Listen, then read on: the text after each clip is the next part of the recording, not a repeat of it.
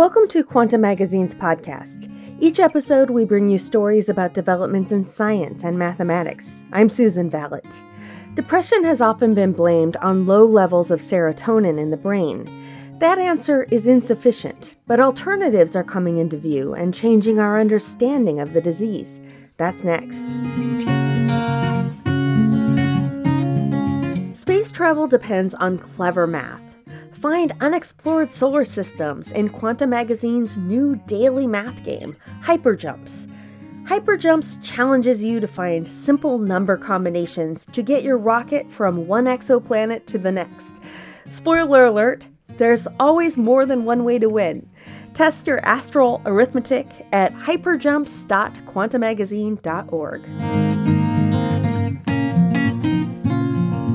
People often think that they know what causes chronic depression. Surveys show that more than 80% of the public blames a chemical imbalance in the brain. That idea is widespread in pop psychology and cited in research papers and medical textbooks. The unbalanced brain chemical in question is serotonin, an important neurotransmitter with fabled feel-good effects. Serotonin helps regulate systems in the brain that control everything from body temperature and sleep to sex drive and hunger. For decades, it's also been touted as the pharmaceutical MVP for fighting depression. Widely prescribed medications like Prozac or the generic fluoxetine are designed to treat chronic depression by raising serotonin levels. Yet the causes of depression go far beyond serotonin deficiency. Clinical studies have repeatedly concluded that the role of serotonin in depression has been overstated. Indeed, the entire premise of the chemical imbalance theory may be wrong, despite the relief that Prozac seems to bring to many patients. A literature review that appeared in Molecular Psychiatry in July of 2022 was the latest and perhaps loudest death knell for the serotonin hypothesis, at least in its simplest form. An international team of scientists led by Joanna Moncrief of University College London screened 361 papers from 6 areas of research and carefully evaluated 17 of them. They found no convincing evidence that lower levels of serotonin caused or were even associated with depression. People with depression didn't reliably seem to have less serotonin activity than people without the disorder. Experiments in which researchers artificially lowered the serotonin levels of volunteers didn't consistently cause depression.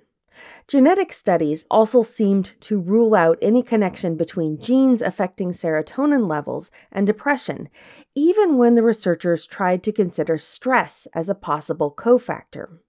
Taylor Brond is a clinical neuroscientist and postdoctoral research fellow at the Black Dog Institute in Australia. He wasn't involved in the new study, but says it's comprehensive and well done. And I think the conclusions are what most people in the academic community would say, not surprising, also very kind of confronting, because if you are still of the opinion that it was simply a serotonin deficiency, then it's pretty damning. The realization that serotonin deficits by themselves probably don't cause depression has left scientists wondering what does. The evidence suggests that there may not be a simple answer. In fact, leading neuropsychiatric researchers are starting to rethink what depression might be. The focus on serotonin in depression began with a tuberculosis drug. In the 1950s, doctors started prescribing iproniazid, a compound developed to target lung-dwelling Mycobacterium tuberculosis bacteria. The drug wasn't particularly good for treating tuberculosis infections, but it did bless some patients with an unexpected and pleasant side effect. Gerald Sanacora, a clinical psychiatrist and the director of the Depression Research Program at Yale University, explains. Their lung function and everything else wasn't getting much better, but their mood tended to improve. Perplexed by this outcome, researchers began studying how iproniazid and related drugs worked in the brains of rats and rabbits. They discovered that the drugs blocked the animal's body from absorbing compounds called amines. These include serotonin, a chemical that carries messages between nerve cells in the brain. Several prominent psychologists, including the late clinicians Alec Koppen and Joseph Schildkraut, seized on the idea that depression could be caused by a chronic deficiency of serotonin in the brain. The serotonin hypothesis of depression went on to inform decades of drug development and neuroscientific research. During the late 1980s, it led to the introduction of selective serotonin reuptake inhibitor, or SSRI drugs, like Prozac. These drugs raised levels of serotonin activity by slowing down the neurotransmitter's absorption by neurons. Today, the serotonin hypothesis is still the explanation most often given to patients with depression when they're prescribed SSRIs. But doubts about the serotonin model were circulating by the mid-1990s. Some researchers noticed that SSRIs often fell short of expectations and didn't improve significantly on the performance of older drugs like lithium. Here's researcher Joanna Moncrief. It has been rumored, I suppose, for many years now in the scientific research community that the evidence for the serotonin theory of depression was weak and inconsistent, but the studies didn't really stack up. By the early 2000s, few experts believed that depression is caused solely by lack of serotonin, but no one ever attempted a comprehensive evaluation of the evidence. So that's why I felt that it would be a good thing to do to get the research together in all these different areas so that we could get a view as to whether this theory was supported or not. So Moncrief organized the comprehensive study. She and her colleagues found that the theory wasn't supported, but the serotonin hypothesis still has its proponents. In October of 2022, a paper published online in Biological Psychiatry claimed to offer a concrete validation of the serotonin theory. But other researchers remain skeptical because the study looked at only 17 volunteers. Moncrief dismisses the results as statistically insignificant. Although serotonin levels don't seem to be the primary driver of depression, SSRIs show a modest improvement over placebos in clinical trials, but the mechanism behind that improvement remains elusive. John Crystal is a neuropharmacologist and chair of the psychiatry department at Yale University. Just because aspirin relieves the headache doesn't mean that aspirin deficits in the body are causing headaches. Crystal says fully understanding how SSRIs produce clinical change is still a work in progress. Speculation about the source of that benefit has spawned alternative theories about the origins of depression. Despite the selective in their name, some SSRIs change the relative concentrations of chemicals other than serotonin. Some clinical psychiatrists believe that one of the other compounds may be the true force inducing or relieving depression. For example, SSRIs increase the circulating levels of the amino acid tryptophan, a serotonin precursor, which helps regulate sleep cycles. Over the last 15 years or so, this chemical has emerged as a strong candidate in its own right for staving off depression. A number of tryptophan depletion studies found that about 2/3 of people who have recently recovered from a depressive episode will relapse when given diets artificially low in tryptophan.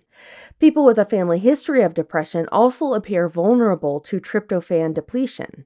And tryptophan has a secondary effect of raising serotonin levels in the brain. Recent evidence also suggests that both tryptophan and serotonin may contribute to the regulation of bacteria and other microbes growing in the gut. Chemical signals from these microbiota could affect mood.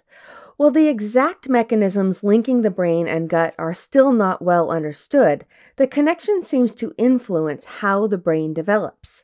However, because most tryptophan depletion studies so far have been small, the matter is far from settled. Michael Browning, a clinical psychiatrist at the University of Oxford, says other neurotransmitters like glutamate, which plays an essential role in memory formation, and GABA, which inhibits cells from sending messages to one another, may be involved in depression as well. It's possible that SSRIs work by tweaking the amounts of these compounds in the brain. Psychiatrist Joanna Moncrief sees the hunt for other chemical imbalances at the root of depression as akin to rebranding rather than a truly novel line of research. I would suggest that they are still subscribing to something like the serotonin hypothesis. They still have in their mind that antidepressants simply must be working. Meaning the idea that antidepressants work by reversing some chemical abnormality in the brain. Moncrief thinks instead that antidepressants modify normal brain functioning, which results in changes in our emotions or sensations that may temporarily override feelings of anxiety and despair. Not all theories of depression hinge on neurotransmitter deficiencies. Some look for culprits at the genetic level. When the first roughly complete draft sequence of the human genome was announced in 2003, it was widely hailed as the foundation of a new era in medicine. In the 2 decades since then, researchers have identified genes that underlie a huge spectrum of disorders, including about 200 genes that have been linked to a risk of depression. Several hundred more genes have been identified as possibly raising the risk. Here's neuropharmacologist John Crystal again. It's really important that people understand that there is a genetics of depression and that we're really striving to translate what we're learning about this much more elaborate, much more complicated ideas about the biology of depression into a new generation of treatment. Crystal says until very recently, only psychological and environmental factors were considered when it came to depression. But our knowledge of the genetics is incomplete. Crystal points out that studies of twins suggest that genetics may account for 40% of the risk of depression, yet the currently identified genes seem to explain only about 5%. And simply having the genes for depression doesn't necessarily guarantee that someone will become depressed. The genes also need to be activated in some way by either internal or external conditions. Srijan Sen is a neuroscientist at the University of Michigan. There's a false distinction that's sometimes drawn between environmental factors and genetic factors. The effects of the environment are just as biological as the effects of genes. They're just, the source is different. Sen's lab studies the genetic basis of depression by mapping subjects' genomes and carefully observing how individuals with different genetic profiles respond to changes in their environment. Recently, they've looked at stress brought on by the COVID-19 pandemic. Different genetic variations can affect whether individuals respond to certain types of stress by becoming depressed. This stress includes sleep deprivation, physical or emotional abuse, and lack of social contact. Environmental influences like stress can also sometimes give rise to epigenetic changes to a genome that affect subsequent gene expression. For example, Sen's laboratory studies epigenetic changes in the caps on the ends of chromosomes, known as telomeres, which affect cell division. Other labs look at changes in chemical tags called methylation groups that can turn genes on and off. Epigenetic changes can sometimes even be passed down through generations. Studies of these genes may someday help identify the form of treatment a patient would respond to best. Some genes may predispose an individual to better results from cognitive behavioral therapy. Other patients might fare better with an SSRI or therapeutic ketamine. Still, Sen says it's far too early to say which genes respond to which treatment. Differences in a person's genes may predispose them to depression. So, too, may differences in the neural wiring and structure of their brain.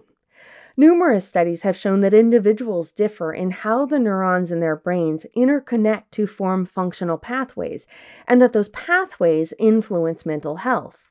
A team led by Jonathan Repla, a psychiatry researcher at Goethe University in Frankfurt, Germany, scanned the brains of acutely depressed volunteers and found that they differed structurally from those of a non-depressed control group. For example, people experiencing depression showed fewer connections within the white matter of the nerve fibers in their brains. But there's no white matter threshold for poor mental health. So Repla says you can't diagnose depression by scanning someone's brain. After the depressed group underwent 6 weeks of treatment, Repla's team ran another round of brain scans. This time, they found that the general level of neural connectivity in the depressed patients' brains had increased as their symptoms lessened. To get the increase, it didn't seem to matter what kind of treatment the patients received, so long as their mood improved. A possible explanation for this change is the phenomenon of neuroplasticity. Here's Repla. Neuroplasticity means that the brain actually is able to create new connections, to change the wiring of the brain. If depression occurs when a brain has too few interconnections or loses some, then harnessing neuroplastic effects to increase interconnectedness might help lift a person's mood. But Repla warns that another explanation for the effects his team observed is also possible. Perhaps the depressed patient's brain connections were impaired by inflammation. Chronic inflammation impedes the body's ability to heal, and in neural tissue, it can gradually degrade synaptic connections. The loss of such connections is thought to contribute to mood disorders. Good evidence supports this theory. Charles Nemiroff, a neuropsychiatrist at the University of Texas, Austin, says psychiatrists have evaluated populations of patients who have chronic inflammatory diseases like lupus and rheumatoid arthritis. All of them have higher than the average rates of depression. Of course, knowing that they have an incurable degenerative condition may contribute to a patient's depressed feelings, but the researchers suspect that the inflammation itself is also a factor. Medical researchers have found that inducing inflammation in certain patients can trigger depression.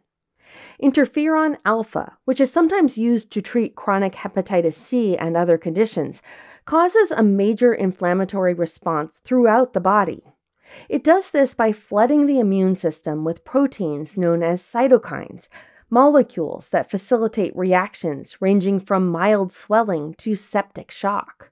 The sudden influx of inflammatory cytokines leads to appetite loss, fatigue, and a slowdown in mental and physical activity, all symptoms of major depression. Patients taking interferon often report feeling suddenly, sometimes severely depressed. If overlooked chronic inflammation is causing many people's depression, researchers still need to determine the source of that inflammation.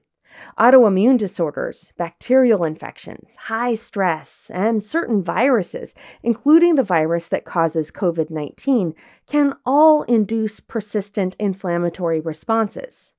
Viral inflammation can extend directly to tissues in the brain.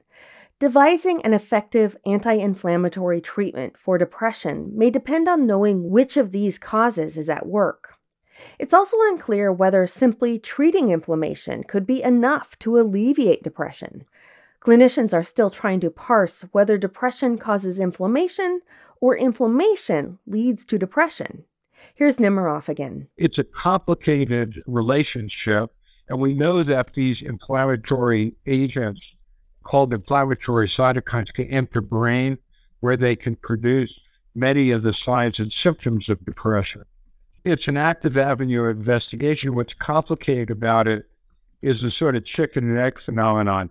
Does depression cause increased inflammation, or does increases in inflammation cause depression, or are both things true? Increasingly, some scientists are pushing to reframe depression as an umbrella term for a suite of unrelated conditions, much as oncologists now think of cancer as referring to a legion of distinct but similar malignancies.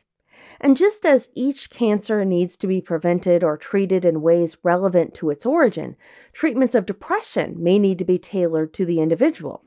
If there are different types of depression, they may present similar symptoms, such as fatigue, apathy, appetite changes, suicidal thoughts, and insomnia or oversleeping. But they might emerge from completely different mixes of environmental and biological factors. Chemical imbalances, genes, brain structure, and inflammation could all play a role to varying degrees. Here's neuroscientist Srijan Sen again. Hopefully, in 5 years, 10 years, we won't be talking about depression as a unitary thing, but that someone gets sad or despondent after, breaking up with a significant other at high school, that's probably a really different process than someone struggling after having a stroke when they're 65 or 70, and we won't call it the same thing, and they'll have different biologies and maybe different treatments. To treat depression effectively, medical researchers may need to develop a nuanced understanding of the ways it can arise. Nemiroff expects that someday, the gold standard for care won't be just one treatment. It will be a set of diagnostic tools that can determine the best therapeutic approach to an individual patient's depression. That might be cognitive behavioral therapy, lifestyle changes, neuromodulation, avoiding genetic triggers, talk therapy, medication, or some combination of those. That prediction may frustrate some physicians and drug developers, since it's much easier to prescribe a one-size-fits-all solution. You remember Yale neuropharmacologist John Crystal. Appreciating the real complexity of depression takes us down a path that ultimately is going to be most impactful. Because we used to be ignorant about the true complexity of the biology of depression, and we were like explorers who landed on a new continent. Except they didn't realize how big that new world really was. Matt Karlstrom helped with this episode. I'm Susan Vallet. For more on this story, read Joanna Thompson's full article, The Cause of Depression is Probably Not What You Think, on our website, quantamagazine.org.